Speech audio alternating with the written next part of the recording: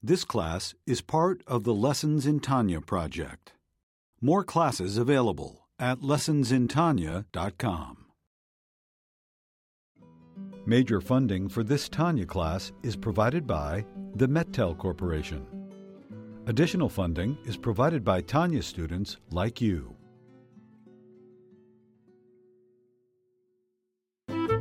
Lessons in Tanya. The Tanya of Rabbi Schneur Zalman of Liadi, taught by Rabbi Ben Zion Krasniansky. Tanya's text elucidated by Rabbi Yosef Weinberg.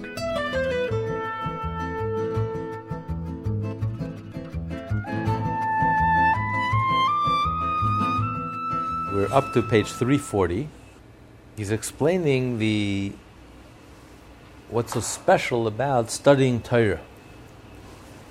When a Jew studies Torah and you study the laws of the Torah, even the laws that are not relevant, that are not applicable today,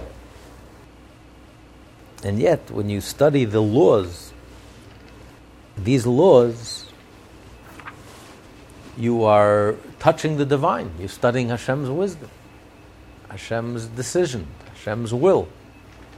In this case, for example, Pigul, the laws of Pigul. The laws of Pigul is when the Kohen who's offering the sacrifice in the temple, if he has a disqualifying thought, he can disqualify the whole entire sacrifice.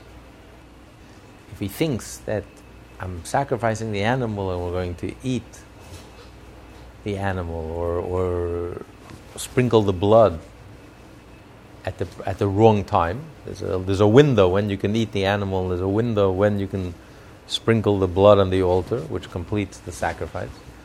So if he thinks I'm going to sprinkle it at night instead of during the day that it was offered as a sacrifice, or it's going to be eaten past its due date, in that case, the whole entire sacrifice becomes disqualified. His mere thought has the power to disqualify the sacrifice. That's what's called the laws of Pigul. Anyone who eats from the sacrifice is disqualified, loses his life gets cut off. So a Jew sitting today on the Upper East Side in 2018 and studying in great detail these laws, very complex laws, laws of sacrifices. You're on Park Avenue, we have no temple, it's 2018, there's no sacrifices, no Kohen is offering any sacrifices. It's completely irrelevant. You're learning about something that has no relevance currently in your life. And yet, you're engaged in this study, and by studying these laws, you are directly touching the divine. You're touching Hashem's mind. You're studying Hashem's mind, Hashem's wisdom, Hashem's will. And in this case, this is what Hashem wants. It's disqualified. It is qualified. It's kosher. It's not kosher. It's pure, impure, guilty, not guilty, obligated, not obligated, permitted, not permitted. So whether it's practical or not, doesn't matter. It's irrelevant if it's practical or not. The only thing that's relevant that matters is that I'm studying the divine will. Versus when a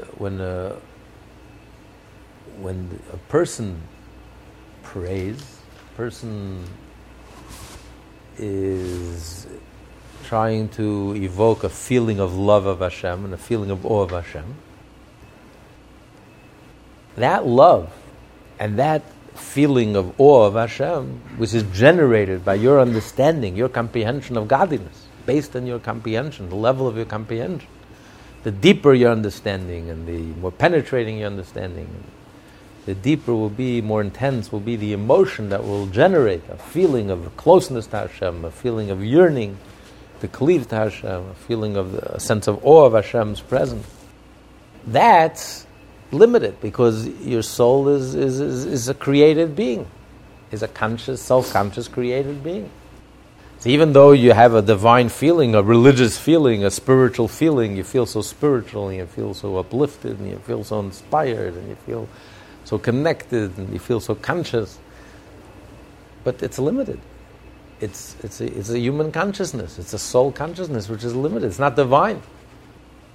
So the angels, whose entire being is consumed with a love for Hashem, a burning fiery love for Hashem, or a sense of awe of Hashem, it's a created being. and its understanding is created, and its comprehension is created, and its feelings and emotions are created. So therefore, you're not really touching the divine. As spiritual as you feel, as connected as you may feel, it's not divine.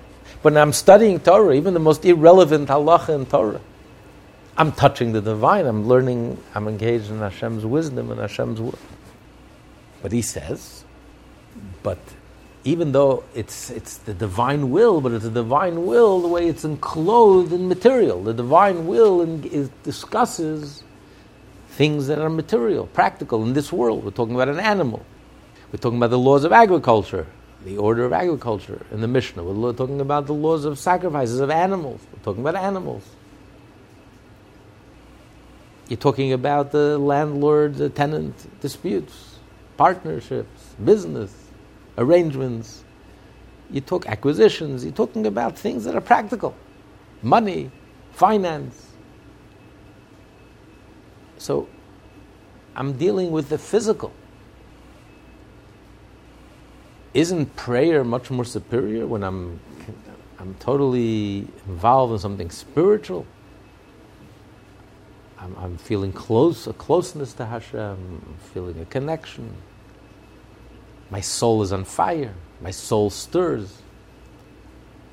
It's purely spiritual. Versus when I'm engaged in halacha and I'm studying halacha, I'm learning laws of animals. I'm learning things that are practical and physical. And yet you tell me that the studying of Torah is superior because that's divine. Versus your emotions and your comprehension is not divine. As spiritual as it may be, as sublime as it may be, higher levels of consciousness, religiosity, spirituality, intensity, meditation. I'm dancing with the angels. My soul is soaring in ecstasy. It's not divine. But this physical thing, subject matter that I'm learning, is divine. The answer is yes. Because the divine will and divine wisdom is enclosed, it's just a garment, is enclosed in the physical. But what's the essence of the matter? The essence of the matter is the divine wisdom. What does Hashem think in this case? What does Hashem say in this case? What does Hashem believe in this? What does Hashem, his opinion in this case? Guilty, not guilty, obligated, not obligated, kosher, not kosher, permitted, not permitted. That's what I'm studying. It's not the subject matter. Subject matter is just a garment. But what I'm touching I'm touching the divine. It's like when you hug a person. Does it matter how many sets of clothes the person wears? Oh, the person is wearing a sweater and a jacket and a coat and 3 layers because it's an ice box in here. I'm hugging the person. It doesn't matter. The clothes are just garments. It's what's inside the clothes. The Torah, the subject matter, the physical is just a garment. Whatever the subject matter may be, it's as practical, as physical as it may be. This financial disputes, whatever it may be, animals, fields, agriculture, trees, it's what's inside the garment. What I'm studying is what's Hashem. What does Hashem say? What does Hashem think about this? So what difference does it make? How many layers? How many garments? The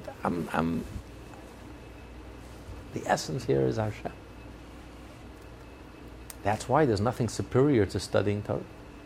And studying the laws of the Torah in depth and in great details, and spending so much time studying all the laws and all these, even laws that are not practical, not relevant today. It doesn't matter.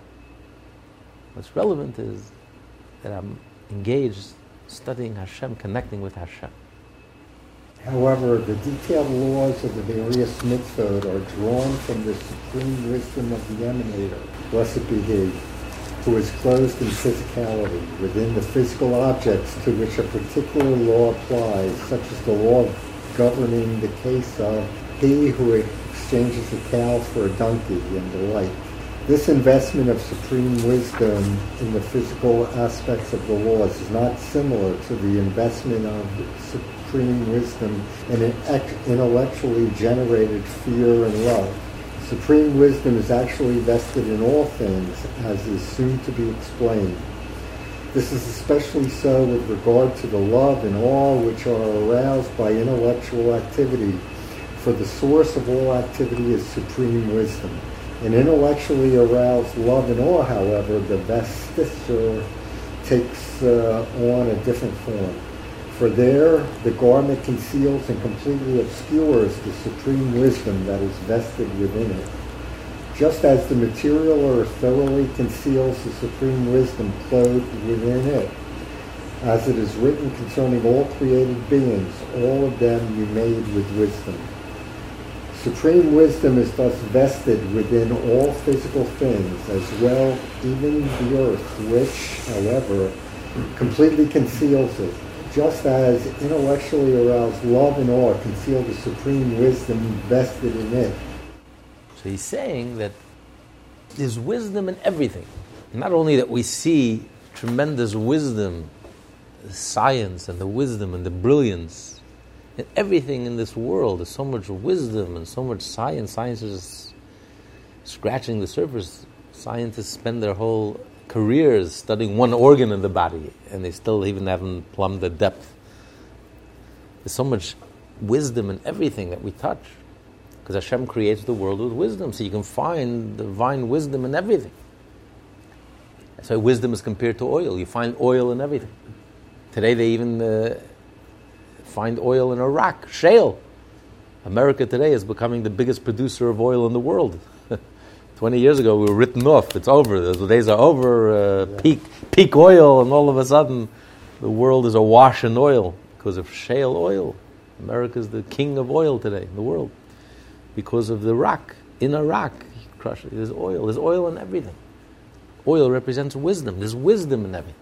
Why? Because Hashem creates the world with wisdom. What does the Torah mean? Hashem creates the world with wisdom. Obviously. Is that a praise for Hashem, that everything that He does is wise? I mean, even a human being, a smart person, a wise person, whatever he does is done with wisdom. What's the unique praise of Hashem? Whatever. We're not just saying that Hashem, whatever He does is wise. It's obvious. It's not a unique praise to Hashem. Even a wise human being would also, whatever he does is done with wisdom, with thought. But Hashem creates the world with wisdom. We think and nothing happens. Hashem thinks and the world comes into being. He thinks and He just speaks. He just says and He thinks and the world is created. So the whole world, the substance of the world is Hashem's wisdom. That's why there's wisdom in everything. But nevertheless, the world is not God. The world is not divine. Anyone who says that this cup is divine, if you bow down to this cup, you're an idolater. But God is everywhere. God is everything. Yes, God is everywhere. God is everywhere, and God is everything, and everything is God. But if you're going to bow down to this cup, that's idolatry.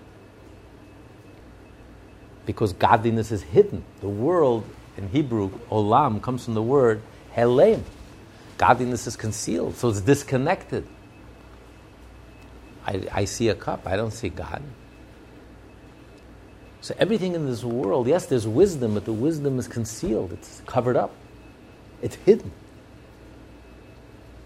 It's opaque. You don't see that connection. You don't feel that connection. And God created it that way. Just like God has the ability to create, as we learned in the second part of Tanya, God has the ability to create something from nothing, which is only God has that ability. We think and nothing happens, and God thinks and the whole world, the whole universe comes into being. God also has the ability to hide, the name Elohim. Even though everything is from God, and it can't last for a moment, it can't exist, and it can't be sustained for a split second without God. It's nothing but God, and yet God has the ability to hide and conceal. And therefore everything in this world is disconnected. Appears to be on its own. I look at the table, I don't see God. I look at the tree, I don't see God. I look in the mirror, I don't see God. I see a being, an ego that's trying to preserve self-preservation, that's trying to continue its existence. It doesn't point its finger to God. Completely disconnected. And therefore, we were given Torah mitzvot to take this physical object. And by doing a mitzvah with it, you transform it, you change it into a godly object, into a holy object. If you're going to say God is everywhere, and everywhere is God, and God is everything, and everything is God, then everything is holy. What's the point of a mitzvah? If you're saying that I don't see it, so it's just an illusion. So what have I accomplished? God was there before, and God is there after. I do the mitzvah, I don't do the mitzvah. It's just my illusion. I don't see the truth. But in reality, everything is God. No. The Torah says that before you do the mitzvah, it's a secular object. It's a mundane object. It's not a holy object. When you take the leather hide and you write the Torah and you write the mezuzah, then it becomes a holy object. You take the esrog and you shake it, it becomes a holy object. You're doing a mitzvah with it. The tefillin becomes a holy object. When you put on the tefillin, it becomes a holy. When a Jew who's obligated to put on tefillin wears the tefillin for the first time, it becomes a holy object because you're doing a mitzvah. Before it wasn't a holy object, and now it becomes a holy object. I've actually changed it. Something very real happened. So the Torah is telling me that before I do the mitzvah, yes, everything is God and everything is God's wisdom and God's wisdom is in everything. But it's hidden, it's concealed, it's disconnected. So when you say God is enclosed in the world, it's opaque, it's total concealment.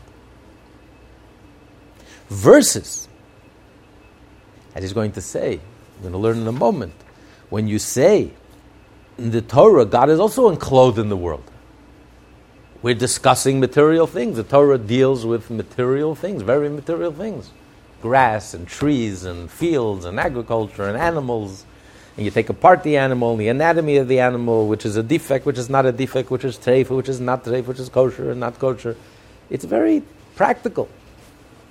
You talk medical ethics also, you have to get into the body, you have to understand the body, you have to understand, it's all physical. The rabbi who's a halachic authority has to be thoroughly knowledgeable, not just in the halacha, but he also has to be thoroughly knowledgeable in the science and in the practical. He has to know what you're talking about. To give a verdict about a car, you have to know how a car works. To give a verdict about medical ethics, you have to understand medicine. You can't just, it's not enough for you to be an expert in Torah. To give a halachic verdict on the animal kosher, you have to spend, the Talmud says, the rabbis spend years studying the anatomy of the animal to be able to discuss it, to be able to understand what you're talking about. You have to know the subject matter. You have to master the subject matter, which is all practical and physical. You're talking about an anatomy of an animal, an anatomy of a human being, or medicine, or finance. You have to understand finance. To give halacha, to know if it's ribbis or not ribbis, if it's interest, not, you have to understand finance. You have to know what you're talking about. You have to master the subject matter. So you're also dealing with the physical. What's the difference? The slaughterer knows the anatomy of the animal inside out. But that's not a holy activity. The rabbi who spent 3 years in the zoo and is studying the animals, and that's a holy activity. You're studying finance, and the rabbi is studying finance. The rabbi is studying finance, that's a holy activity. He's understanding finance in order to understand the Torah, to apply the Torah to this and this. Suddenly that becomes a holy activity. He's studying agriculture, and the rabbi is studying agriculture. To know the laws of Trumas and Maasros, and to know exactly the laws, you have to understand down, thoroughly master and understand what you're talking about. You have to understand agriculture thoroughly. And that's holy. So what's the difference? The botanist and the master in agriculture, the professor, botany, that's secular. That's nothing holy about it. It's science. But when I'm studying in the Torah, this becomes holy. What's the difference in these garments and these garments? That's what he's explaining. There's a huge difference. Because, yes, God is in everything. And God's wisdom is in everything. But these garments conceal. So when the scientist is discussing, or the financial expert is mastering the idea of finance or law or whatever it may be, Yes, there's divine wisdom and everything, but the garments completely conceal what's in the inside. It's completely opaque. It doesn't point, it doesn't connect. There's no connection to the inside. I don't see that connection. Versus when you're studying Torah, the garments are completely transparent. And he uses an analogy. He says it's like, it just passes through the garment. What do you mean it passes through the garment? For example, the writer. How does the writer write? He has to use his fingers to write. What's he writing down? His thoughts. So the talented writer is using his brilliance and his talents, using his finger. He's writing and describing an emotional scene or a concept, an idea. So it's just passing through the finger. The finger is just passing through. The finger has no clue of what just happened. The finger has no understanding of what was written here. Because you don't understand with your finger. Your finger is not a vessel for ideas and concepts. But you can't just sit and think and write. It won't. If I think the idea, it's not going to end up on paper. So I have to pass through the fingers. The finger's like a garment. But it's a garment that's just a passing through. It has no effect on what's contained inside. It doesn't shape it, it doesn't define it, it doesn't conceal it. It's just transparent. It just passes through. Because I have to put it down in ink and paper, so I need something physical. So the fingers, the hand, is the physical vehicle in order to bring this idea down in writing and pen and paper, so someone else could be able to read it. But it's completely beyond the scope of the finger. Even when I write it, even when I'm physically writing with my fingers and then some pen and ink and paper,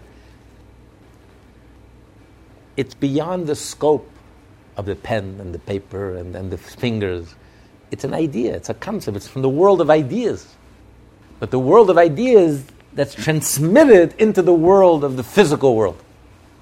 But it remains something purely a concept, an idea.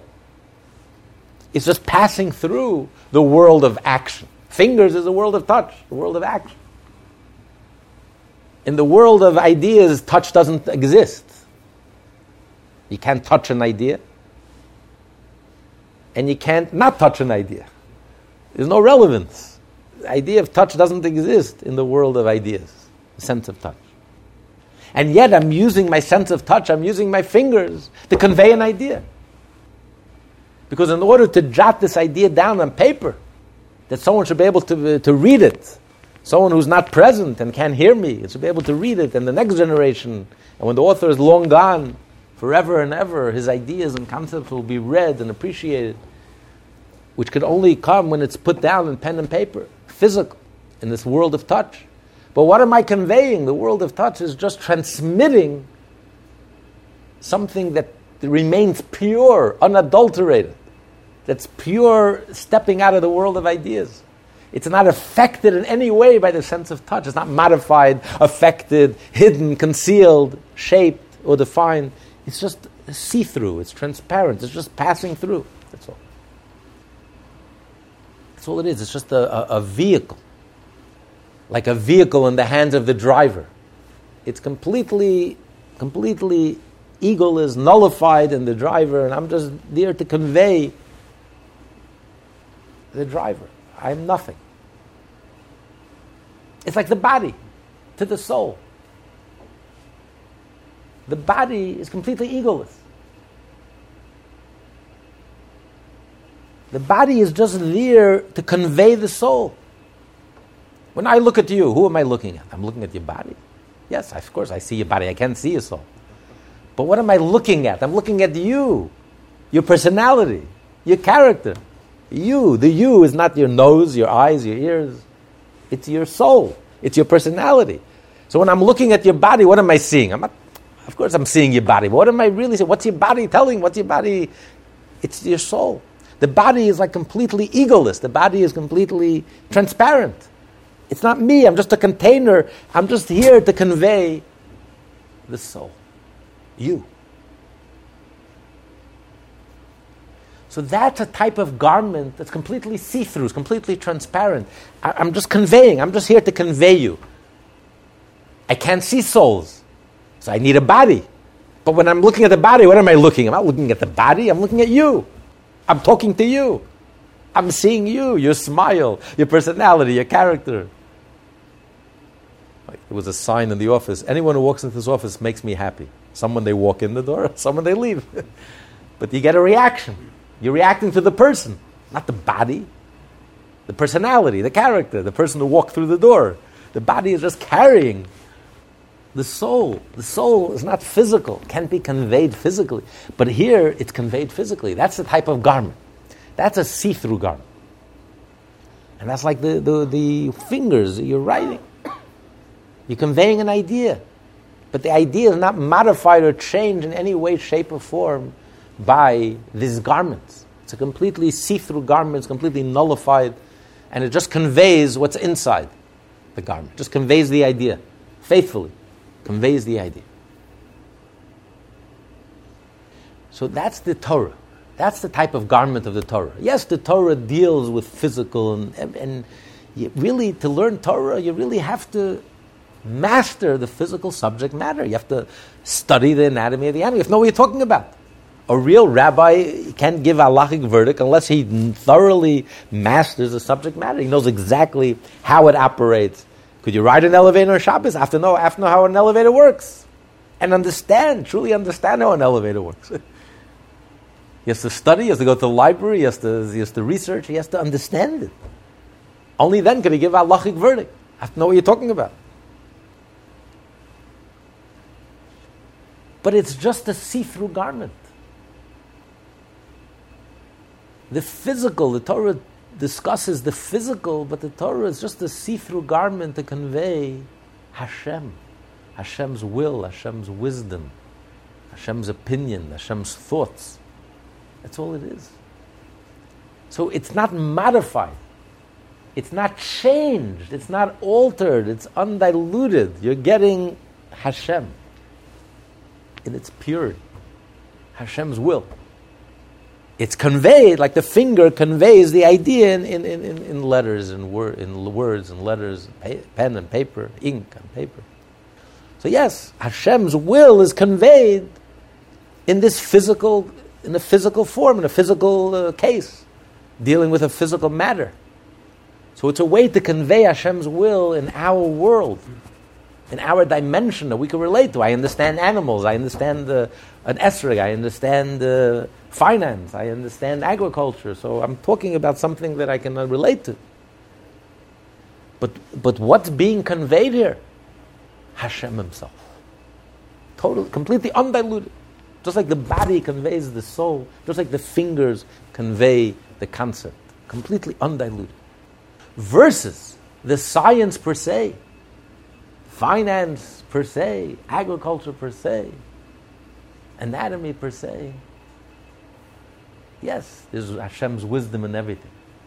But there the garment conceals. The garment distorts. The garment alters. It's like in the times of the Talmud, the teacher was so brilliant and was so beyond the students. It was like Einstein in comparison to the students. So he needed a meturgeman. Meturgeman was an interpreter. Because it was too deep, too abstract for the students. So he had an interpreter. Interpreter was like an intermediate. He was on a higher level than the students, but he was on a lower level than the teacher. So first he would listen to the teacher, grasp the concept, digest it, and then he would find the words to convey the concept to the students.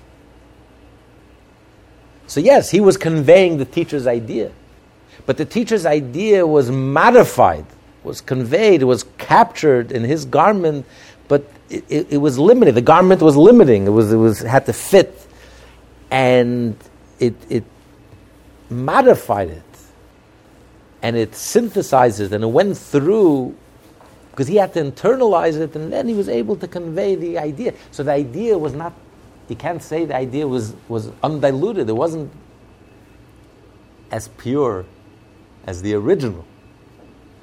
It was modified, packaged in a way that the student could receive. But the idea was internalized. It wasn't just a finger. It wasn't just a passing through, a conveyor. No, he digested the idea, internalized the idea, limited it, modified it, and therefore he was able to convey it. So that's a garment that conceals. That's an intermediate that conceals the idea. So that's how the whole world was created. The whole world was created, everything is created by the divine energy. But the divine energy is concealed. And this concealment, as you're going to say, the level of Malchus, which is the lowest level, which Hashem communicates, the words and letters with which Hashem communicates and internalizes this light. Words and letters capture the light, internalize the light. And when you internalize the light, internalize the concept, it's modified. It's different. It changes. It's not the same. It's not the same. Now it becomes an internal light, a limited light, an internalized light. It's not the same. It's like in the soul. You have the transcendent life of the soul, where all 100 trillion cells are all alive, equally alive. Every part of you is alive. You're not a machine, you're alive. Your toenail, every part of you is alive, all 100 trillion cells. And that's all encompassing, undifferentiated. But then you have the internalized energy. The brain has the power to comprehend. The eyes has the power to see. The ears has the power to hear. The nose has the power to smell. The mouth has the power to speak, to taste. Every organ has its individual power. So that's an internalized energy. It's not this general energy. It's not like electricity. You plug in electricity, and it doesn't matter to the electricity whether you're plugging in a toaster or you're plugging in a TV or a computer. It's the same energy. Whatever it happens to be plugged in will start working. So you would think the body is the same way. You plug in, and the eye starts seeing, and the nose starts hearing, and smelling, and the ear starts, and the brain starts comprehending, and the heart starts feeling. It's not true. It's not the way it works. The heart has a unique energy that's unique to the heart, the emotions, and that only it's expressed in the heart. It doesn't match any other organ. It's an internalized energy. So from this undifferentiated, all-encompassing life and energy, suddenly now you have individualized energy, which is contained and limited. The unique ability to comprehend, the unique ability to feel emotions, the unique ability to see, to hear, etc. How do you get from undifferentiated energy to this internalized energy? That's the function of Malchus. Malchus, royalty, which is the speech, which is the words and letters, which is God's communication, God's speech. We are God's language. The universe and man, we are God's language because it's God's speech. That the words and letters not only contain the light, but they differentiate the light. Every word, every letter has its own shape and its own meaning and its own, every name, everything in this world has its own name. So the light, the all-transcendent, all-comprehensive light is now channeled and changed. The light is changed and now it becomes an internal light. It's modified, it's concealed, it's that's the name Elokim. That's the divine miracle of Elokim. Just like creation is a divine miracle, the ability for God to limit himself and the ability for God to take this infinite transcendent light and to transform it into an internal light which is modified and limited and contained and fits every unique individual creature and creation, that's divine. That's also divine. And that's a concealment. And that's a disconnect. It's a limited light. It's not this infinite, transcendent, divine light. So the world has changed. The world exists. It's not an illusion. God created the world, Bereshit bara Elokim, and it's a mundane world. And it's up to us, the Jew, to come into this world and take the mundane and to transform it into something holy. When we do a mitzvah with this mundane and physical object, only then does the object become holy. It's not an illusion. Something very real happens when we do a mitzvah. Moshe begged and pleaded to go into the land of Israel because he wanted to do mitzvahs. Because with all his spirituality and seeing the world from a purely divine perspective, the world is not godly. It's only when you do a mitzvah, when you take the physical and do a mitzvah with it, you're accomplishing something, you're innovating, you're doing something creative, you're taking something physical and transforming it into something divine, into the transcendent, infinite, divine light of Hashem, by doing the mitzvah, filling Hashem's wish and will with this physical object. But when you study Torah, even though the Torah deals with the nitty-gritty and the mundane, and the Torah gets into every specific aspect of life and reality, but what are we dealing with here? With the divine, with the transcendent, with the infinite, with Hashem's will, with Hashem's wisdom. But the Torah is dealing with the physical, yes, but it's totally transparent. It's like the finger conveying the idea. The idea is unmodified, the idea is unchanged. It's totally like the body conveying the soul. It's totally unmodified. It's a container that's completely transparent. So I'm dealing with the infinite. I'm dealing with Hashem himself. That's why a Jew gets so excited about studying Torah and spending our life and spending the majority of our time studying the nitty-gritty, the physical, the halachot, all the laws in the Torah, all the laws, even laws that are completely irrelevant today. Doesn't matter.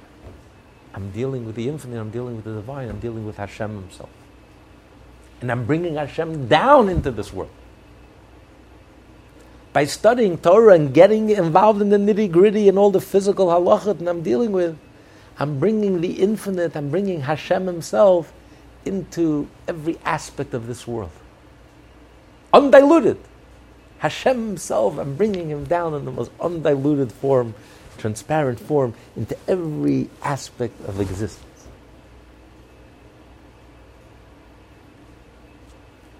To be able to bring the infinite into a finite world, finite expression, and this is only through Torah. Only through Torah. That the world is not changed. The world is physical. I'm dealing with a physical animal. I'm dealing with a landlord-tenant. I'm dealing with disputes, with partnerships, the laws, all the laws in the Torah. And what am I bringing into this setting? What am I bringing into this realm? The world hasn't changed. The world remains finite and limited and specific and physical and material. But what am I bringing by studying Torah? What am I bringing into the world? What am I drawing down? I'm drawing down Hashem's infinite, transcendent self. Is there anything like studying Torah? How powerful, how beautiful, how special it is to study Torah. Enough for us to spend most of our time, most of our waking, most of our lives, spending hours upon hours upon hours studying the Torah, studying all 613 mitzvahs, studying all the halacha. Practical, not practical. This totally engages us. And we study it with such excitement and with such enthusiasm, such realizing how special it is, how unique it is. Nothing like it exists. It's a gift that Hashem gave us. So we study Torah with such relish. This supreme wisdom is the externality of the externality of the vessel of the Malchut of Atzilut found in the Siyah that is actually hidden in the Ruach Nefesh of the Siyah. Malchut of Atzilut with the externality of its vessels is wholly concealed in Ruach Nefesh of the Siyah. Malchut of Atzilut itself, even the externality of the externality of its vessels belongs to the realm of the neshama and the divinity proper, yet it is entirely hidden within the nefesh shura, which belongs to the realm of created being. Since supreme wisdom is vested in Malchut of Atzilut, and Malchut of Atzilut illumines the Siyah with its 10 fruit, containing as they do the element of wisdom as well. We thus have supreme wisdom entirely concealed with the first Torah. We learned in the second part of the Tanya that the whole creation really begins with the attribute of Malchut, of royalty, or speech. Because speech is something you don't need for yourself. Speech is totally external to the person. Why do you need speech? For someone else, someone outside of you, for the other person. I don't need to speak to know what I'm thinking. What speech? Speech is communicating what's going on inside of me, what I'm feeling, what I'm thinking, what I'm thinking about, I'm understanding. I don't need speech. It doesn't add anything to me. I don't need it. It's completely irrelevant. If you're Robinson Crusoe, who are you going to speak to? There's no one to talk to. There's no one to argue with. There's no need for speech. A name. Do you need a name if you're alone in the world? Does a name add anything to you? So if you don't have a name, you're missing a finger? Are you missing anything without a name? You go through your whole life, you have no name. What is that? A name is a handle for someone else to identify you. I don't need a name for myself. I don't need speech for myself. A king. Could you be king over yourself? You're Robinson Crusoe. I'm going to crown myself. I'm going to coronate myself. I love myself. And I worship myself. And I am king. You can't be king over yourself. Even your children can't make you king. King is subject. Subjects make you king. Someone outside of you. Not even your ministers. Subjects. So the whole world, the whole creation comes into being with the attribute of royalty. Beyond the attribute of royalty, you have Hashem himself. Hashem's mind, so to speak, Hashem's emotions. But that's all characterizes Hashem himself. Hashem is infinite. Where does the world, the idea of something outside of Hashem, where does that begin? With the attribute of royalty. The difference is that we speak, the other person exists before we start speaking. So I need to speak to communicate with them. The subjects exist before the king becomes king. And now the subjects subject themselves to the king and coronate him as king. Hashem, he has no one to speak to because all there exists is Hashem. There are no subjects. All there is God. There's nothing else. But God wanted to be king. So it's the attribute of royalty that creates the subjects, that creates the entity to speak to. That brings into existence an entity that feels separate and apart from Hashem, and therefore can have a relationship to Hashem like a subject to a king, and we submit ourselves to Hashem, and by us submitting ourselves to Hashem, we coronate Hashem as king of the universe, and Hashem is communicating to us and speaking to us and has a relationship with us. So it's all the attribute of royalty. Now, the attribute of royalty itself is two parts of the attribute of royalty. The king, by definition, the royal, the monarch, the king is someone who's head and shoulders, like it says in the Bible, in the Tanakh. In Shmuel, the first Jewish king, Shaul, is Meshichme l'mayla gavoya mikol am. He was head and shoulders above. That's where the expression comes from. Head and shoulders above everyone. He was taller than everyone. He stood out. Not just physically, that was just a symptom. He was head and shoulders above everyone around him. That's why he qualified to be king. So the king is king because he transcends the subjects. He's so much greater than the subjects. He's just head and shoulders above everyone else. And that's why, how do you treat a king, the foundation of a king? You have to treat a king with awe, with reverence. You're not allowed to sit in the king's chair. If you sit in the king's chair, off with your head. Treason. You're not allowed to even mention the king's name. If you call the king by your first name, off with your head. Your Highness. You have to treat him with respect. The king has to be treated with awe and reverence because the king is transcendent. He's in his royal palace. His majesty. It's majestic. Everything about the king is majestic. He's he projects majesty. He's transcendent. He's something special about the king. He's beyond the subject. He's beyond the kingdom. So the whole relationship begins in the transcendent level. Then comes the second aspect of the king, that the king conducts the matters of the kingdom. Now he gets involved in the nitty-gritty. Okay, I have to make sure my kingdom is running, and I have to make sure that the people have a livelihood, and I have to make sure there's rules and laws, and that everything is harmonious, and there's... So that's the king already getting involved in the nitty-gritty. So it starts out with a transcendent level, and then you have the external level of Malchut, where the king gets involved with the nitty-gritty.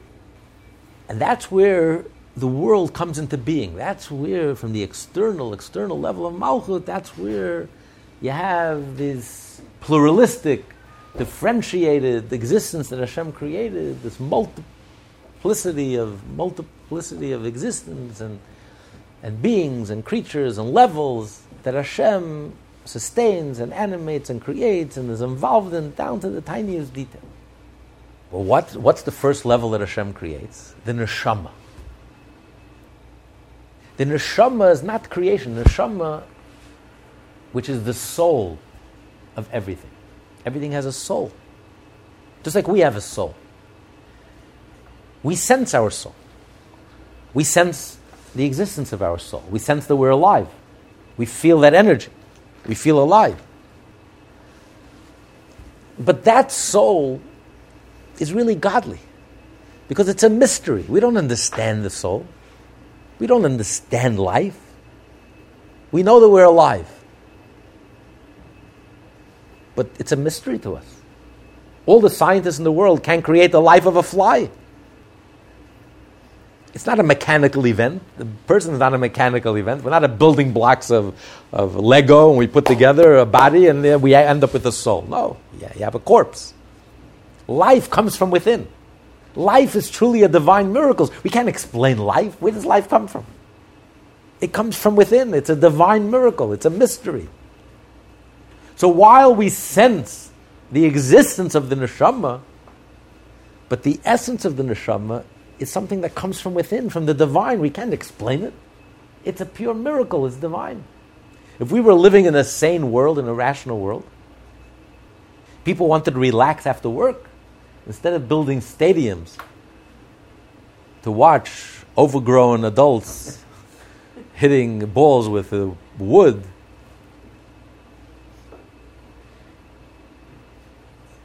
they would build stadiums around the maternity ward to watch the miracle of life, the miracle of existence. It's an astonishing miracle every day. Where does this come from? We can't explain it scientifically or rationally. It's a miracle. The neshama, I'm alive. What do you mean I'm alive? What's that life? What is it? I have no idea. It's not a machine. It's not an event, a mechanical event. It's a purely mystery. It's a divine mystery. So I feel I'm alive and I feel the neshama, but I don't feel. Most people go through the entire life and don't feel the mystery of life. Don't appreciate the divine mystery of life. Because the neshama creates the next level, which is nefesh and ruach. Nefesh and ruach is that energy, but it's disconnected. I feel energized, I feel full of energy, and my whole life is about energy. I want to be energized. A person wants to live. I want to have a life full of energy. I want a life full of passion and life and excitement and fun and I don't want a dull existence. I want to be alive. I have a life that's energized. So I'm looking for energy, and I want energy, and that's what defines life. But there's a disconnect. I don't make the connection to the divine. The neshama. What's life? You only have life if you're connected to the source of life, which is Hashem. Where does life come from? It comes from the divine. It's the divine Malchut. It's the external level of Malchut, where Hashem, like the king, is getting involved in the nitty-gritty of His kingdom and sustaining everyone in His kingdom, Hashem gets involved and gives each and every one of us our own personal neshama, our own personal energy and life. But that's divine. There's speech. But when there's speech, there's a speaker. I don't disconnect the speech from the speaker. That's neshama. So the neshama that Hashem gives, the soul that Hashem gives, every creature and every entity is connected to the speaker. It's divine. The neshama is divine. Yes, it's my particular neshama, but it's divine. But that gives birth to the next level.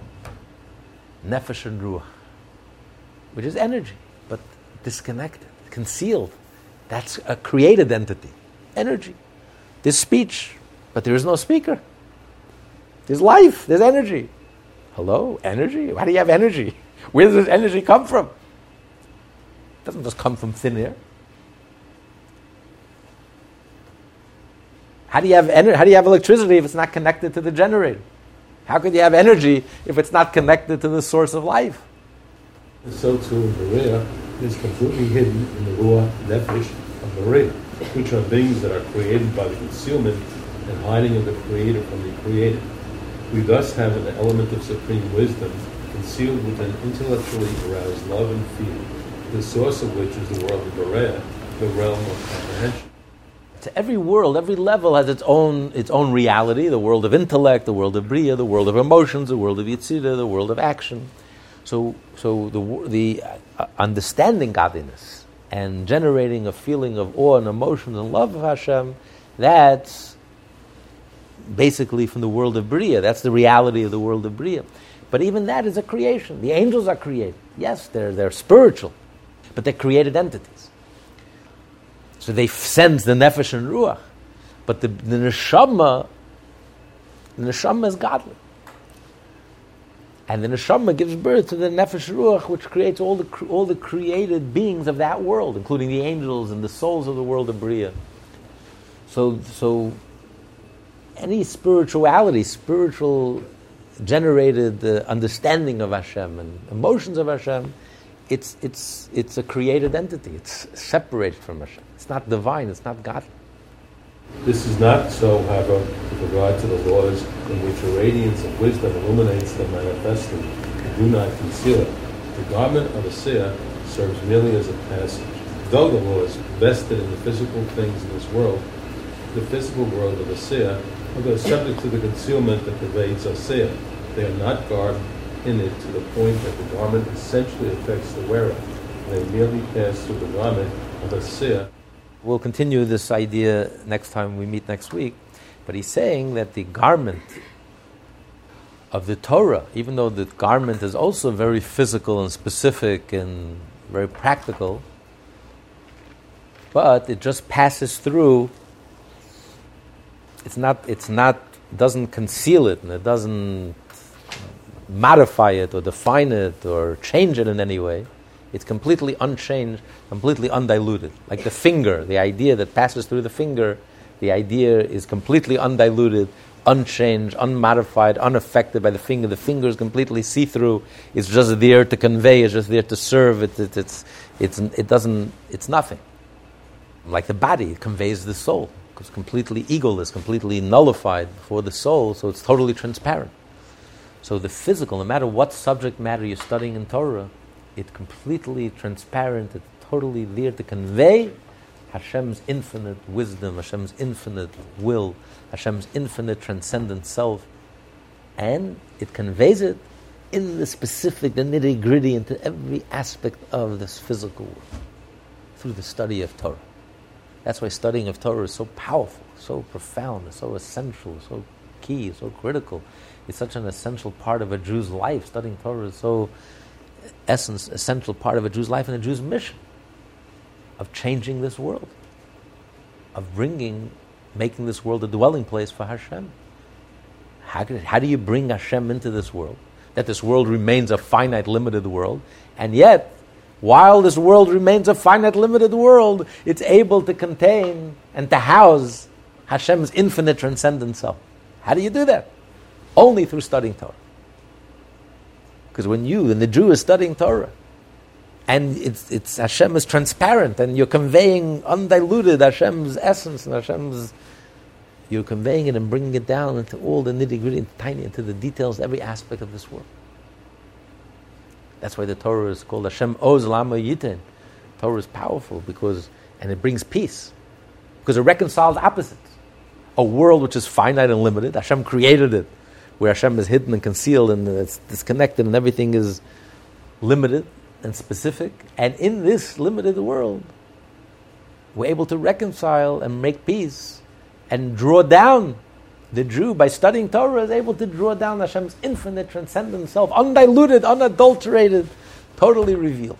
Just like when Hashem came down the mountain with thunder and lightning. When you study Torah, you also have to, every time you're studying Torah, the Talmud says it is like thunder and lightning, like the first time. You have to study Torah, you have to tremble, you have to sweat, because Hashem, just like when the first time when Hashem came down the mountain, we trembled. Every time you're studying Torah, you're doing the exact same thing. You're drawing down Hashem's infinite essence, self, into this world, into this limited, finite world, while the world remains a finite, limited world. You're not destroying the world, you're not changing the world remains finite. And while the world remains finite, now the world contains and houses Hashem's infinite transcendence. Every time we study Torah, we accomplish it. Wow. It's a different learning, it's a different studying. Something very holy has happened. Something very godly. This is the essence of our mission as Jews. This is why we've been spending 3,330 years studying Torah day and night.